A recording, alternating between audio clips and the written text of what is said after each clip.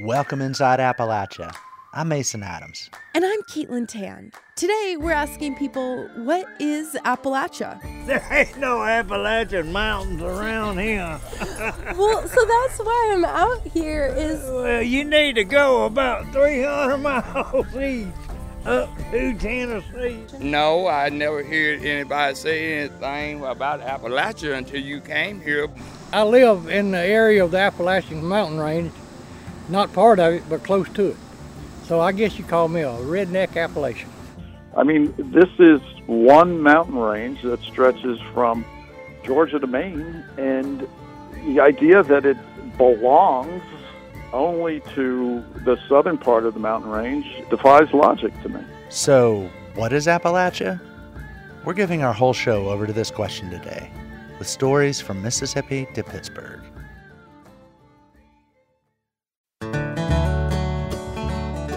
Welcome inside Appalachia. I'm Caitlin Tan. And I'm Mason Adams. What is Appalachia? I love this question because there's no single answer. Appalachia connects mountainous parts of the South, the Midwest, the Rust Belt, even the Northeast. Politically, it encompasses 423 counties across 13 states. And West Virginia is the only state entirely inside Appalachia. Y'all, that leaves so much room for geographic and cultural variation. Like, Western North Carolina feels entirely different from Southeast Ohio, feels different from Kentucky, and so on. I traveled to part of the region that people don't even recognize as Appalachia, Mississippi. In fact, there are 24 counties in the northeast corner of the state that are included in the Appalachian Regional Commission boundary. So I asked people there, do you identify as Appalachian? I consider myself the worst redneck you ever seen. And I live in the area of the Appalachian mountain range, not part of it, but close to it. So I guess you call me a redneck Appalachian. That's Bob Owens, or as locals know him, Pop Owens. I'm near the town of New Hoka, and he's a local watermelon farmer. We're what we call the flatlanders from the Appalachian mountain range. Okay. You know, our third or fourth generation ancestors probably did come out of the mountain range and we migrated all over the country, you know. Okay. So we probably come down from the mountains at one time, but that is before I was born. As Pop and I are chatting, a customer pulls up to buy a melon. So I decide to ask him, does he consider himself living in Appalachia? What's Appalachia? So technically, this would be part of the Appalachian region, which is, I guess, defined by the Appalachian Mountains and then the surrounding areas. But then it's also become kind of a cultural and economic region as well. So growing up around here, did you hear people saying, oh, we live in Appalachia, or we consider ourselves Appalachian? No, I never heard anybody say anything about Appalachia until you came here, but I'm sure if it's a culture, it must have came from here somewhere, you know what I'm saying? But now, growing up around here is just like growing up around everybody else, you know. We grow our own food, you know, we watch out for each other. Watch out for each other, you know? Yeah. It's kind of like everybody got everybody back some kind of how, you know? Yeah. I like that. Yeah, that's Appalachia. Yeah, that could be Appalachia. But anyway, I got to go right now, but it's good to talk to you all. And thank Well, you I decided to head a little further north to the birthplace of Elvis, Tupelo. Well, that's all right, Mama. That's all right for you. That's all right, Mama. Just any way you do it, that's all right. I'm in downtown Tupelo, Mississippi, which is technically part of Appalachia. I haven't seen any change in elevation or like mountains or hills or anything, and it feels culturally quite southern, less central Appalachian, I guess. The outskirts are pretty industrial. Obviously, there's a heavy Elvis influence here. There's Elvis murals, Elvis statues, a street called Elvis Presley Drive. The local hardware store prides itself on being where Elvis bought his first guitar. And of course, Elvis's childhood home, which has been turned into a museum.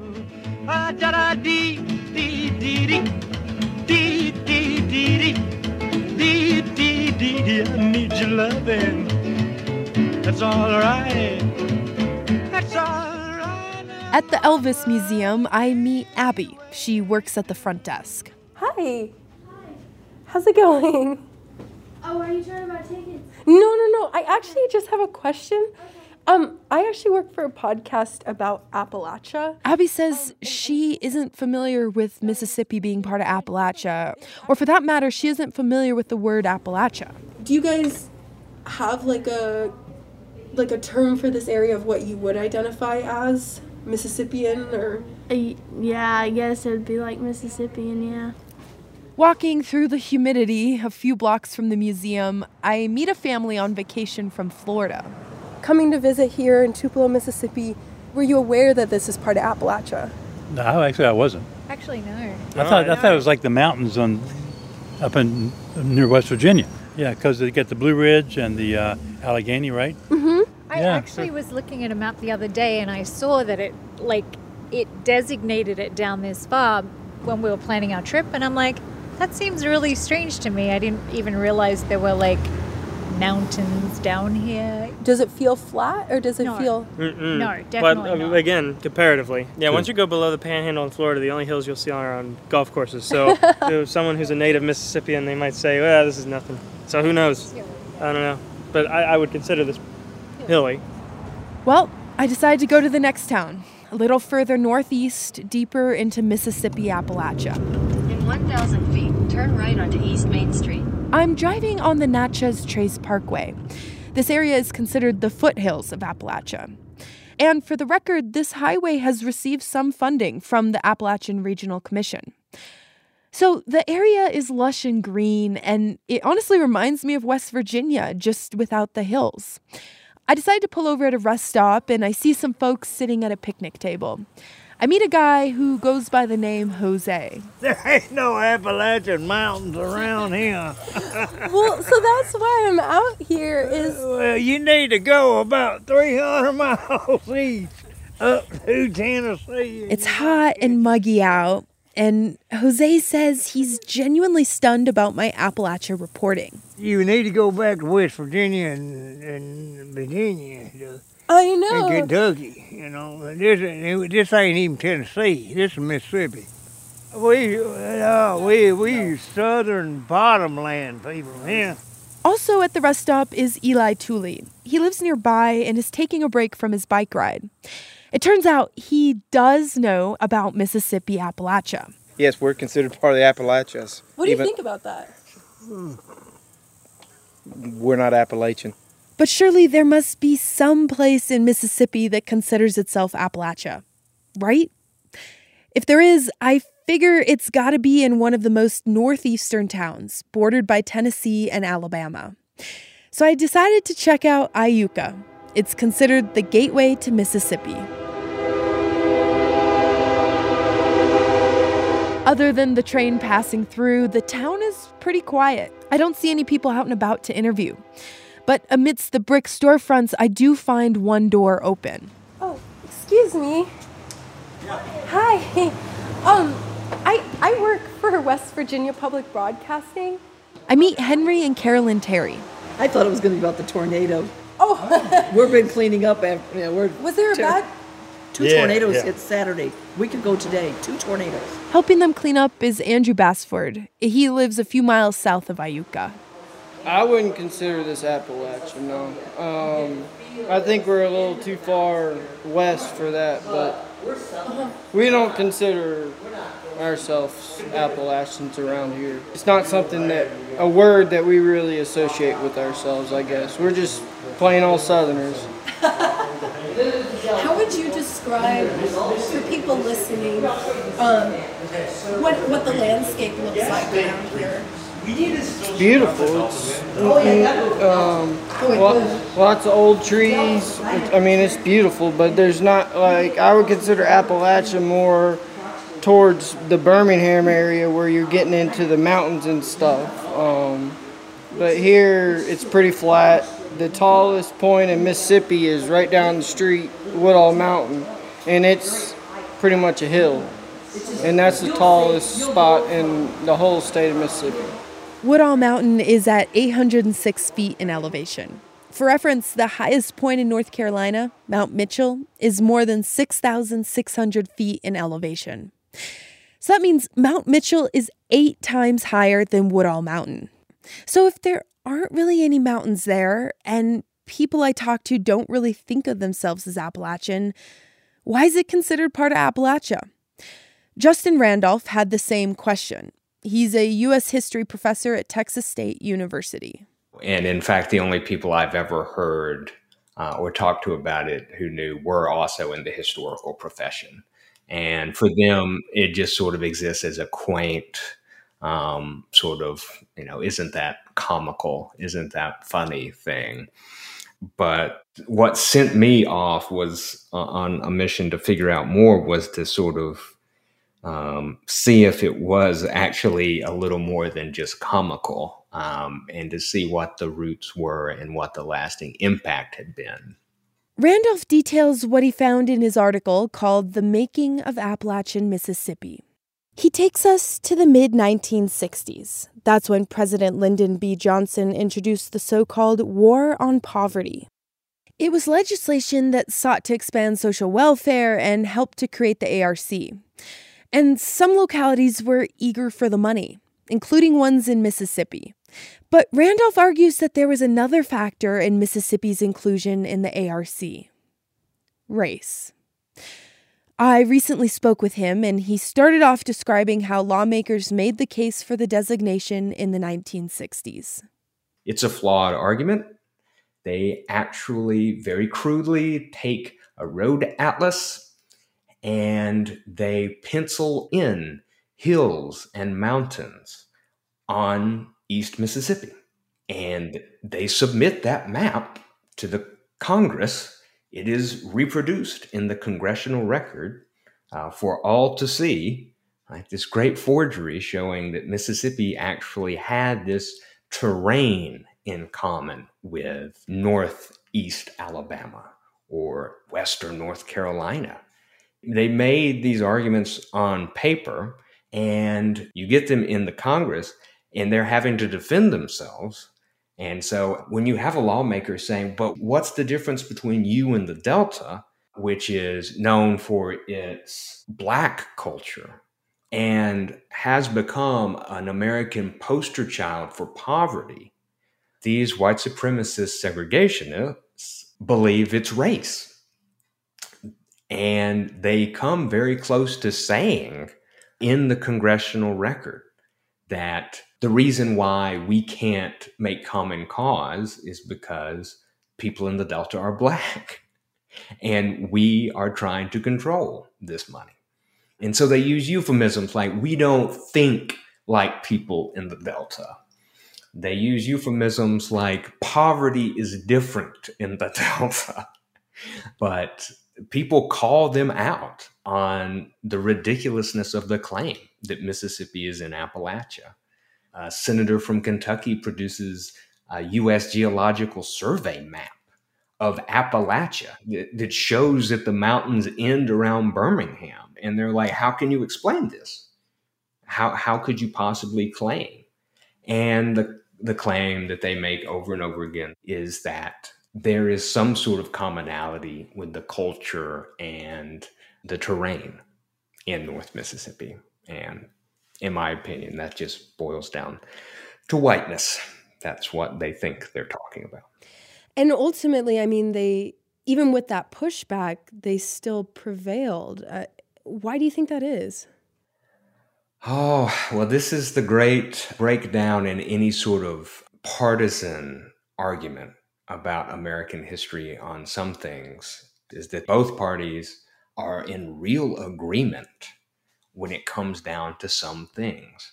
And even if Gerald Ford, who is the minority leader in the U.S. House at the time, stands on the floor and makes jokes about how we're letting Mississippi into Appalachia now, right? It provides plenty of sound bites for the major papers the next day, but there's no serious opposition that takes hold.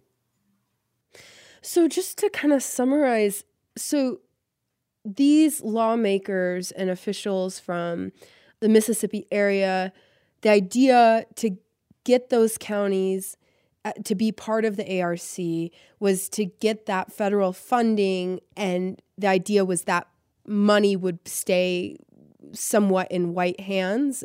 I guess in a way, continue kind of segregation.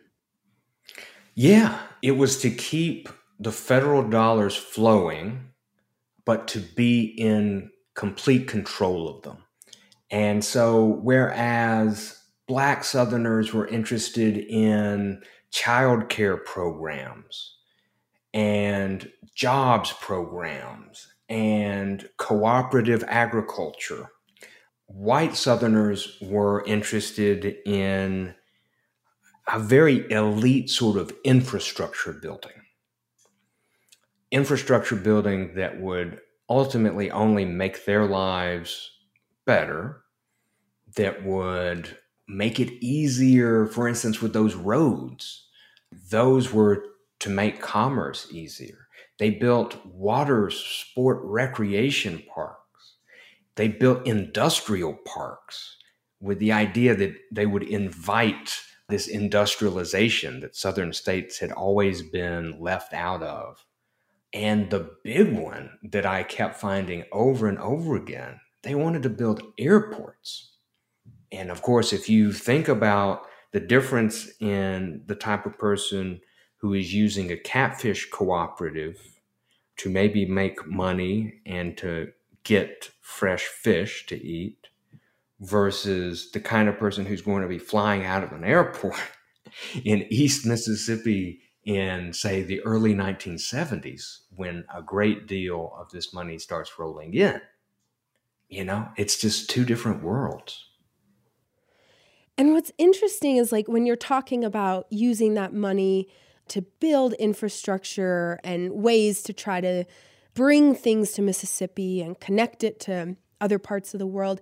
I mean, at face value, that doesn't sound so bad, right? But then what's kind of leaves a bad taste in one's mouth is that the backdrop of this being during the civil rights movement, and that all of these lawmakers were opposed to desegregation. And so I'm trying to get to the root of why that it does.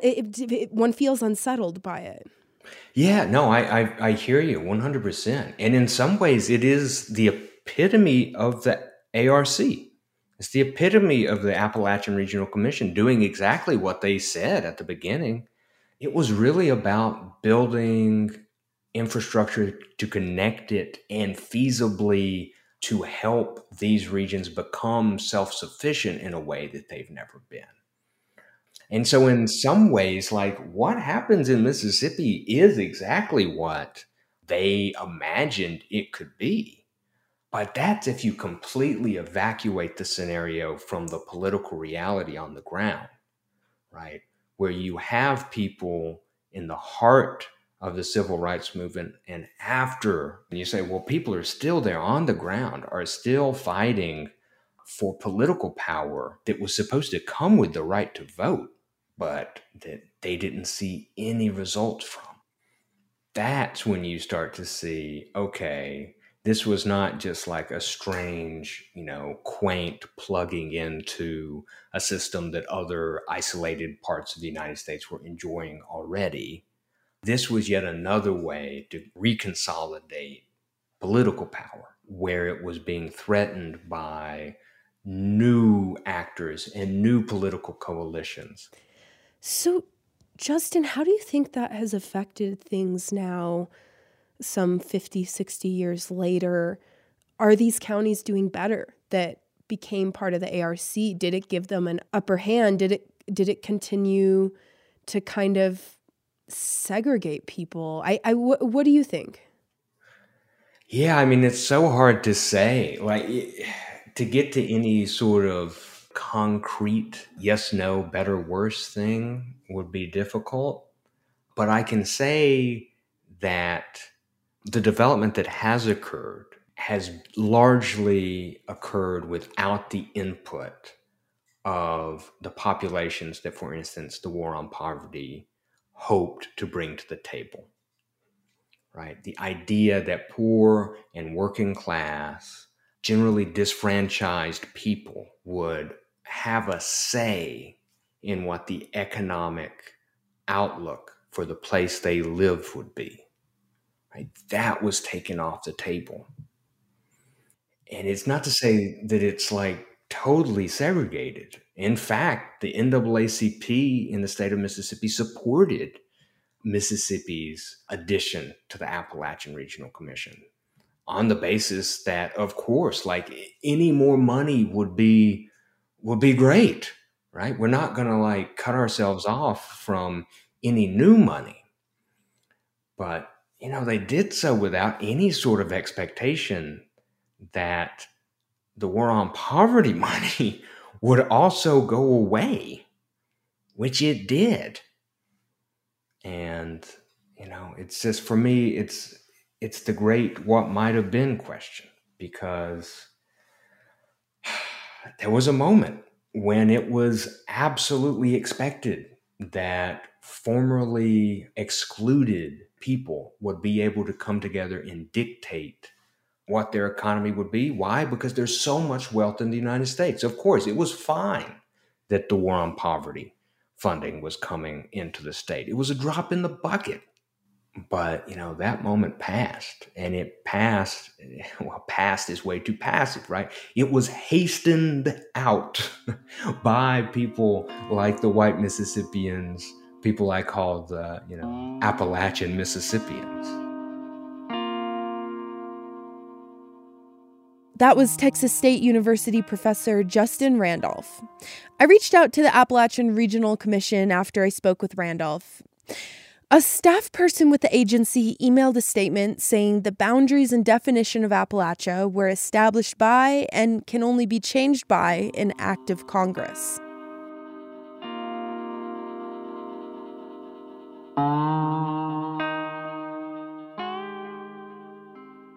Mississippi isn't the only place where Appalachia's boundaries get squishy.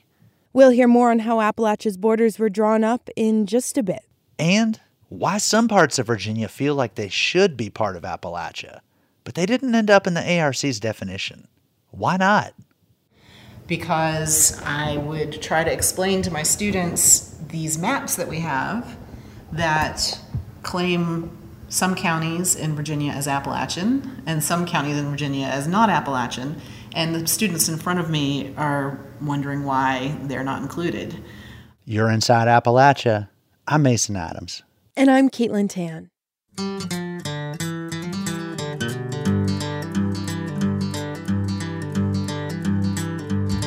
We could walk to the other side of this town. We could drive to the border of the sea.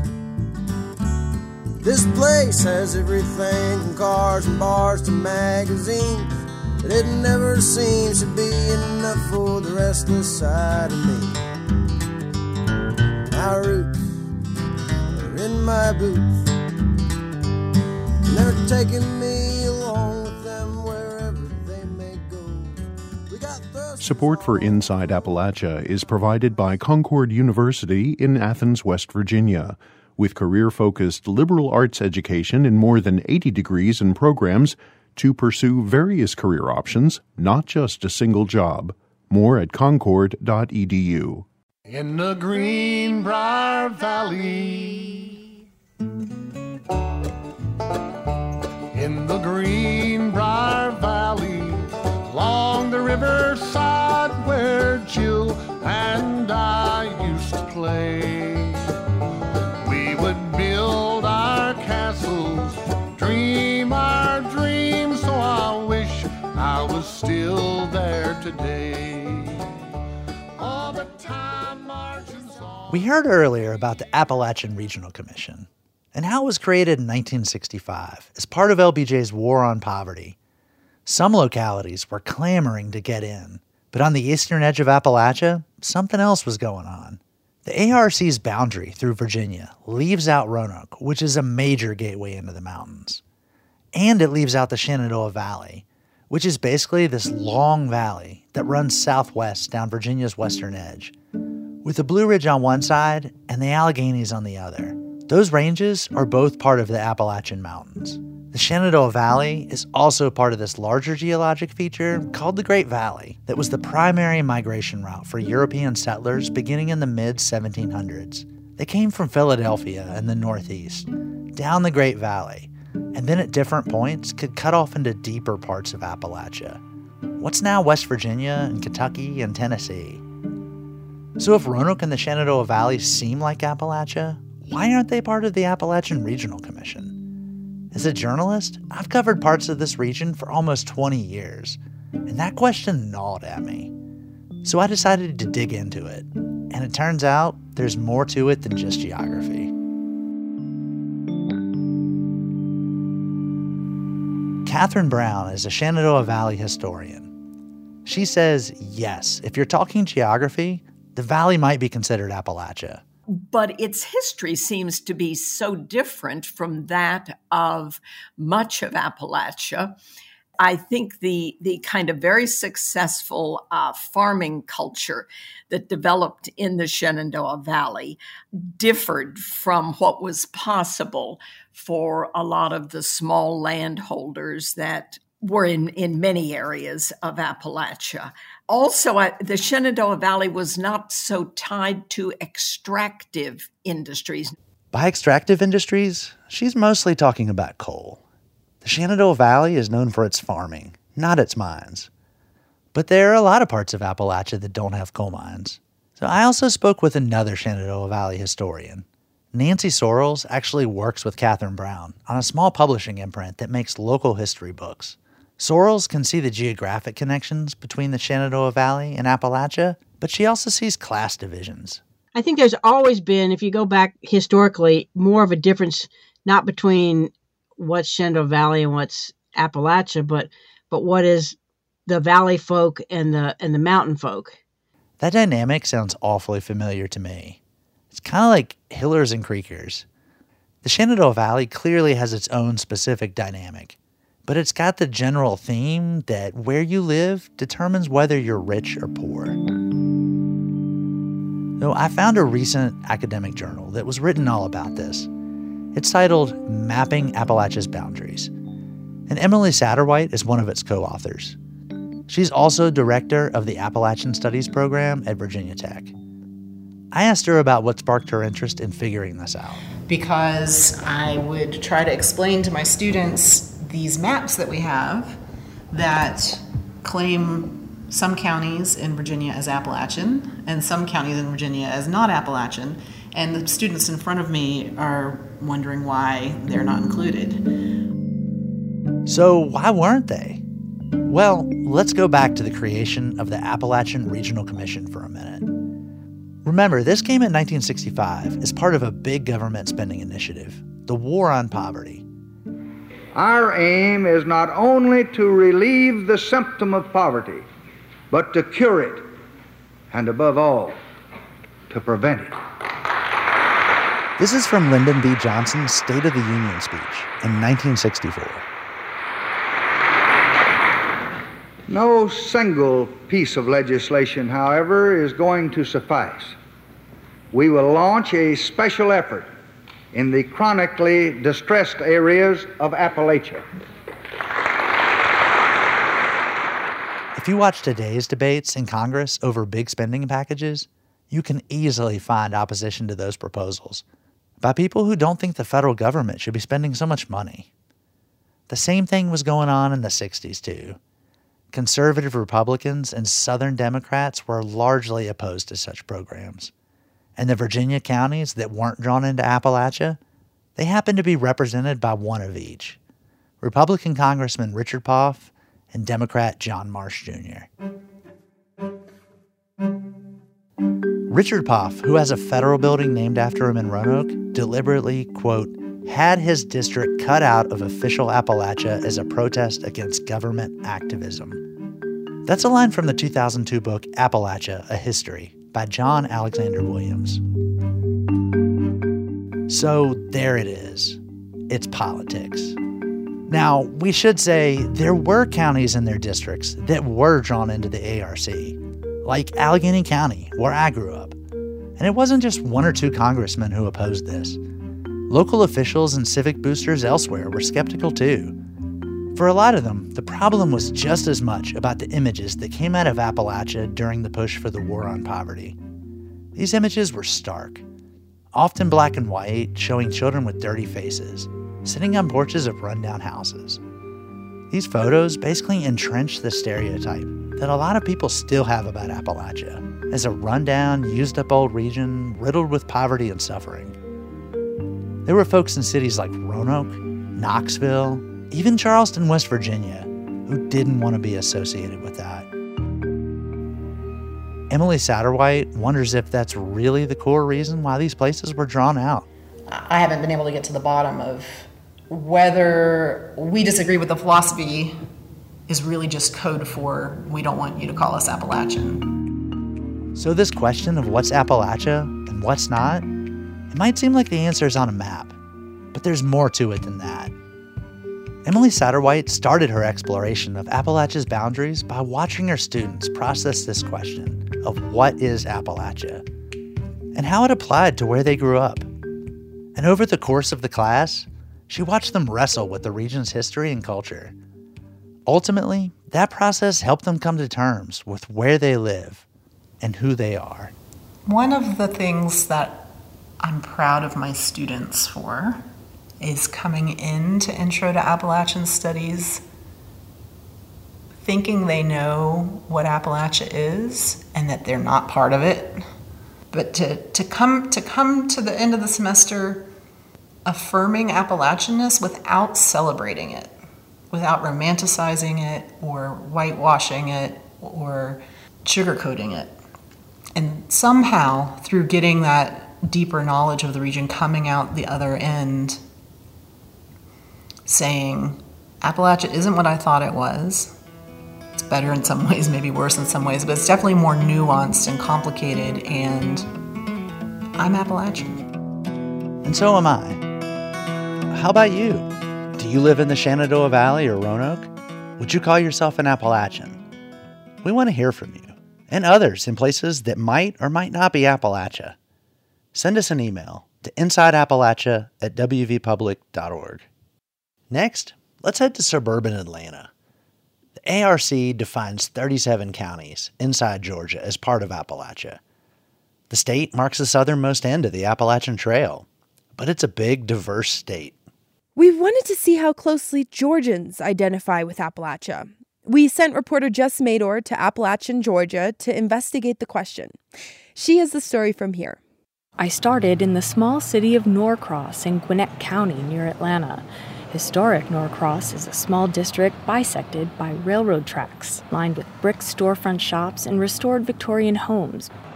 What would you say if I told you that this county was part of Appalachia? Did you know that? I did not know that. It wouldn't surprise me, but I didn't know it. What comes to mind when you think of Appalachia or North Georgia? Mountains and hills. Yeah, the Appalachian Trail. What do you think of when you hear the word Appalachia? Kentucky and Tennessee, more mountainous, a lot of folk music. That's kind of what I think of. West Virginia, rolling hills, coal mining. What do you think the stereotypes are that we often hear about Appalachia? Rural, hardworking, poor. I would think the stereotype is like poor hillbillies scrapping along. Yeah, I mean, the stereotypes, you got the carpetbagging Yankees living in Atlanta, living it up, and the uneducated, dumb hick hillbillies up there, shooting everybody and doing moonshine. So I mean, there's all kind of stereotypes, but there's always a tiny grain of truth and a whole lot of lie in it. So I think sometimes it can keep going on even without ill intent. I'm from Louisville, Kentucky, but all my cousins were in Ohio. We'd visit in the summer, and the same thing. They're like, oh, y'all have shoes on. They just assume because we're hillbillies from Kentucky, we weren't around barefoot all day. These are cousins that we see every year. So there was no malicious intent, but that's just what they thought it was going to be like, What do you think can get us over those kinds of arguments on both sides? You have to just have a lot of people coming together and meeting and getting to know each other. As long as there's a separation, you're going to make up stories because you don't understand it. That's really the key. How would you describe this little town? It was founded in 1870, and it is a railroad town, very diverse, converting from older to younger people. Were you aware that this is considered part of Appalachia? Part of Appalachia? Okay. Did you know that? No, I did not. How would you describe this little town? So we are in historic Norcross, Georgia. I mean, I know the Appalachian Trail comes through Georgia and that a lot of people walk that. If we were further north, I would have said, oh yeah. From this particular location, no. Do you have any reaction to knowing this now? What I'm going to do is have a second look at a map of our United States and really look at where Appalachia is. So it's educational to know. So perhaps I'm just not as acutely attuned living in Norcross because it seems Atlanta suburb-esque to me. And so now that I have this new piece of information about Appalachia, I will look again at where am I historically oriented in the world. Many of the people I spoke with for this story told me they'd like to see more opportunities for North Georgians and people in the rest of the state to come together. And whether they were aware of Georgia's Appalachian boundaries or not, many say more cultural exchange could also go a long way in helping Georgia overcome its polarizing political divide. For Inside Appalachia, I'm Jess Mador.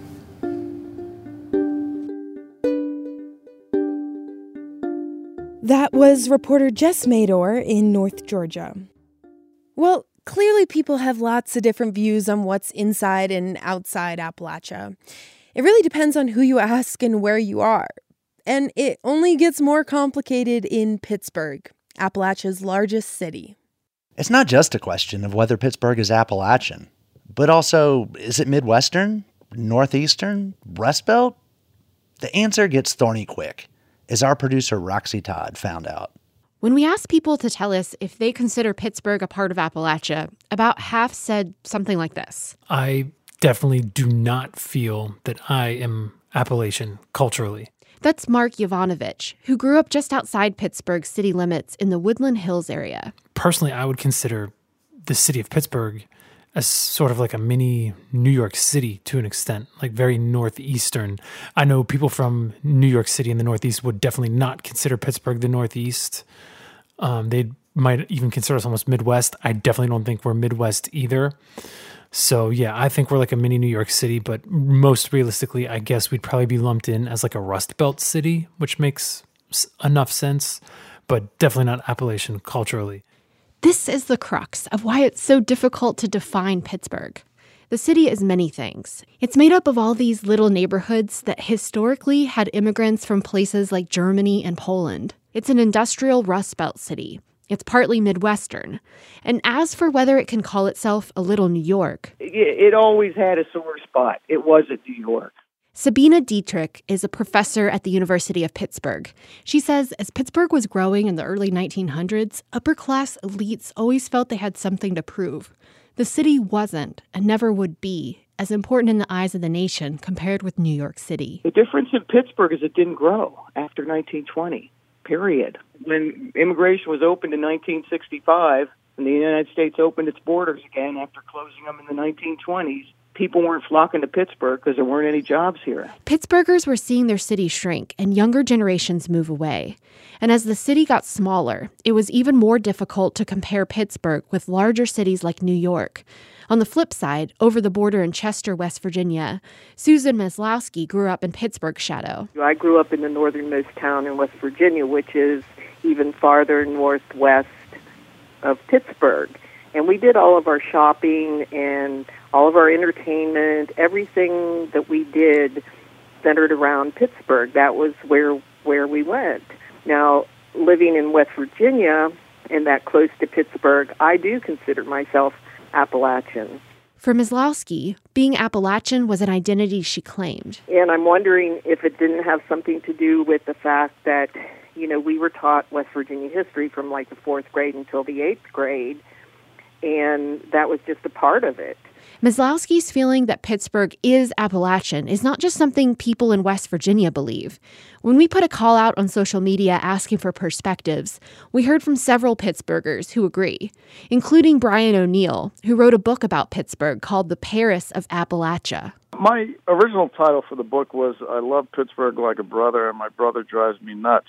But when I turned it in to my editor, she said, your title is really here on, I don't know what it was, page 3 of the book, where I referred to what was at the time this derisive sort of semi-put-down of Pittsburgh, like people called it it's the Paris of Appalachia, like, sexiest guy in the Big Bang Theory or something, And I couldn't figure out why that should be a put-down, because Paris is nice, and Appalachia is a beautiful part of the world. And if we were called the Paris of the Rockies, we wouldn't run from that. So why would we run from this? Why don't we embrace it?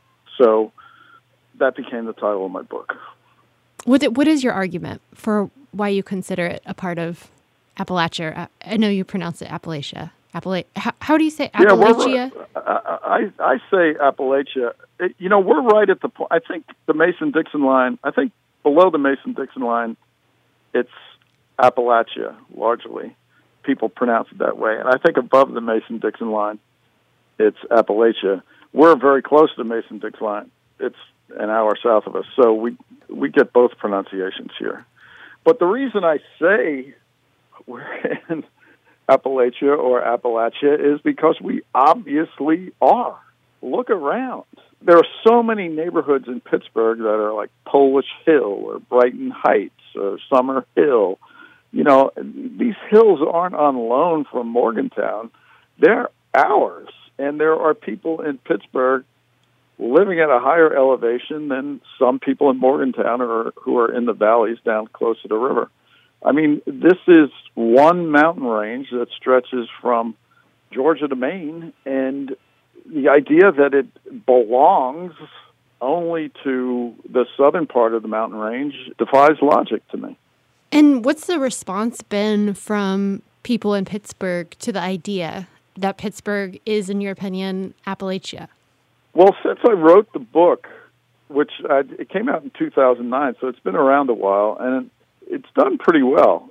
I think people have come around to the idea. They didn't have much reason to think about it before, but I guess I put it in their face. I didn't coin the term. As I said, it had been used before. A lot of people were using it as a sneering kind of put down, but now I don't think it's used that way. There's people wearing Paris of Appalachia T-shirts now, and there are keychains. I'm not getting any of that money, but it makes me smile.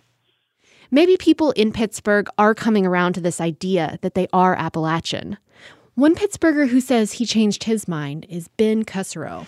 I think the main reason why Pittsburghers don't see themselves as a part of Appalachia is because they only see Appalachia as one thing, right? They only see Appalachia as the stereotype of poor mountain folk. What changed his own perception was learning that his ancestors actually smuggled whiskey into Pittsburgh from West Virginia. They transported it by canoe over the Mon River. Once I realized that, I started to do more research and get more interested in how Pittsburgh is connected to the rest of our region rather than being secluded. So is Pittsburgh a part of Appalachia, the Rust Belt, or the Midwest, or all the above? Likely, Pittsburghers won't ever claim just one identity. Maybe that's a good thing. For Inside Appalachia, I'm Roxy Todd. Thanks to Katie Blackley and WESA News in Pittsburgh for helping us with that story. Listeners in Pittsburgh, we'd love to hear from you. Do you feel Appalachian? And to the rest of you, do you consider Pittsburgh Appalachia? Send us a note. We're at insideappalachia@wvpublic.org. We're also on Twitter @InAppalachia.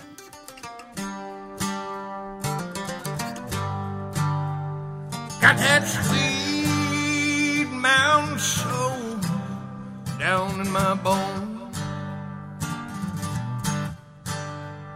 I can feel it when I sing them some song.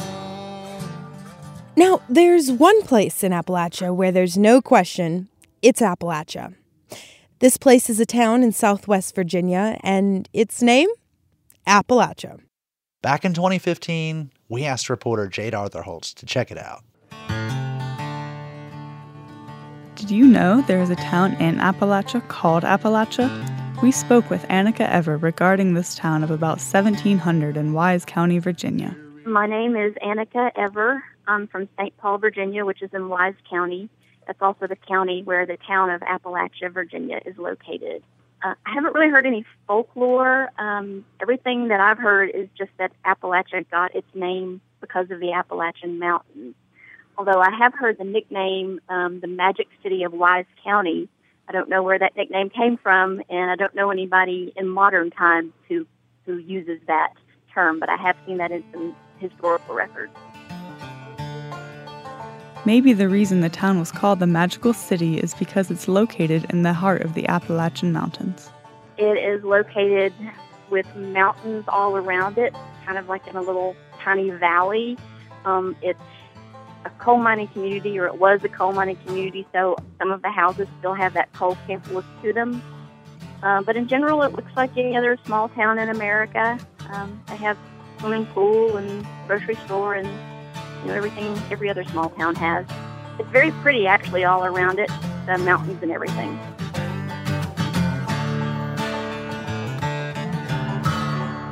If you're not familiar with Wise County, I encourage people to come visit us. We have beautiful natural resources, and we're into ecotourism, and the river that runs through my hometown is actually one of the most biodiverse rivers in the world.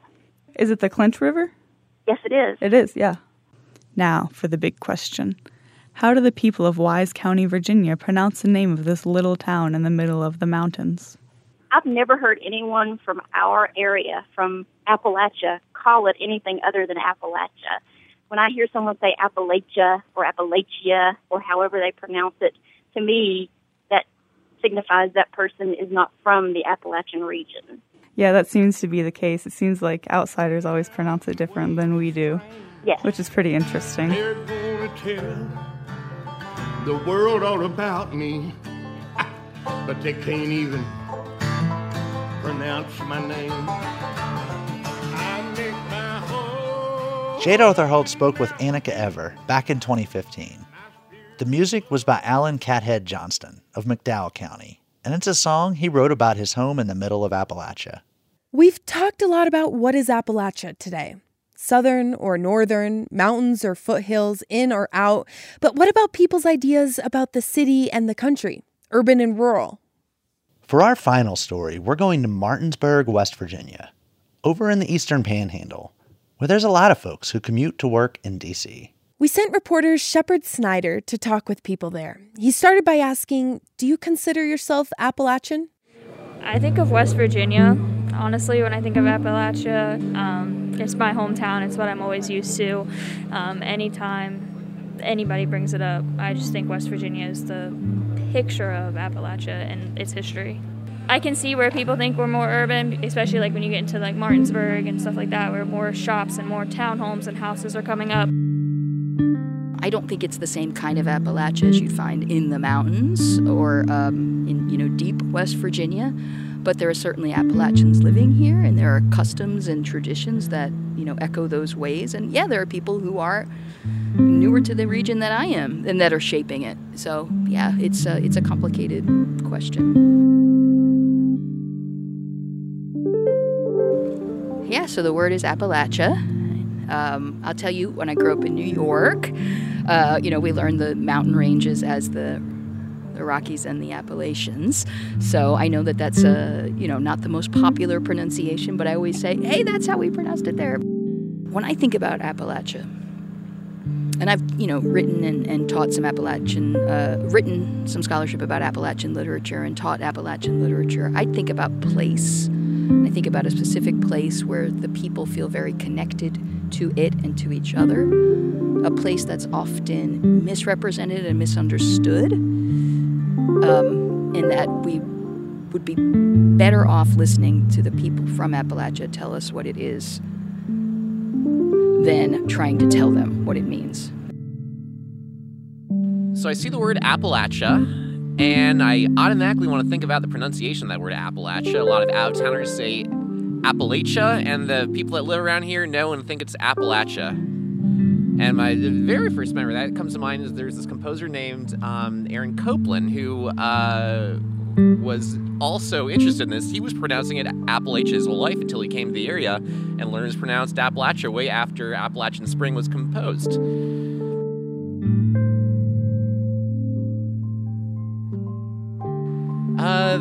I think about the mountains, I do, and the space, but there's a lot of darkness too underneath all of it. I think it's the light, the way the light gets caught on the trees and the mountains and the shadows beneath and the rivers. I don't know, like a big part of me, like I feel like gets tugged and pulled out, and I want to go explore and discover and yearn for something I can't quite put my finger on. But where I live specifically, it's more rural and more mountains, lands. So that's what I love about where I live. I would never want to live in the inner cities of the Eastern Panhandle. I love being on the country too much. If you haven't been, come visit because it's amazing. It's beautiful and you won't regret it. I love Appalachia and I love West Virginia. That was Sierra Godfrey, a student at Shepherd University.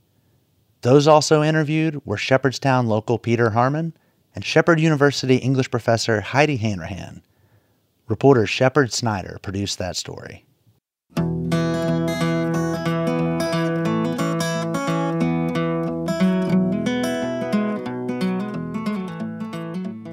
So, Caitlin, I gotta ask, where do you stand on pronouncing Appalachia? Well, it's actually kind of funny. So I'm obviously not from Appalachia. And so before I moved out to West Virginia, I always said Appalachia. That was the only way I'd ever heard it out west. But I quickly realized that more commonly people say Appalachia. And so now that's what I say. I say Appalachia.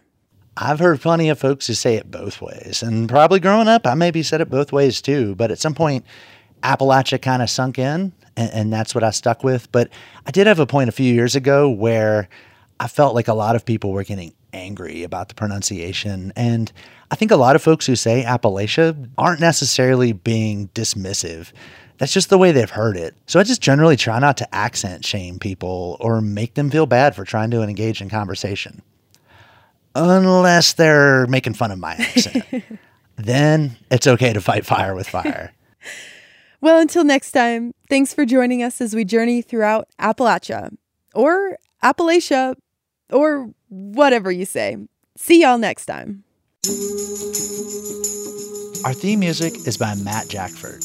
Other music this week was provided by John Wyatt, John R. Miller, Alan Cathead Johnston, and Dinosaur Burps. Roxy Todd is our producer. Our executive producer is Andrea Billups. Kelly Libby is our editor. Our audio mixer is Patrick Stevens. Xander Alloy also helped produce this episode. You can find us on Twitter @InAppalachia. You can also send us an email to insideappalachia@wvpublic.org. Inside Appalachia is a production of West Virginia Public Broadcasting.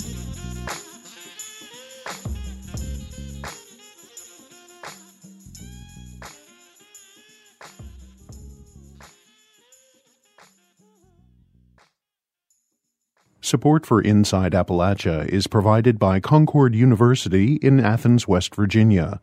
With career-focused liberal arts education in more than 80 degrees and programs to pursue various career options, not just a single job. More at concord.edu.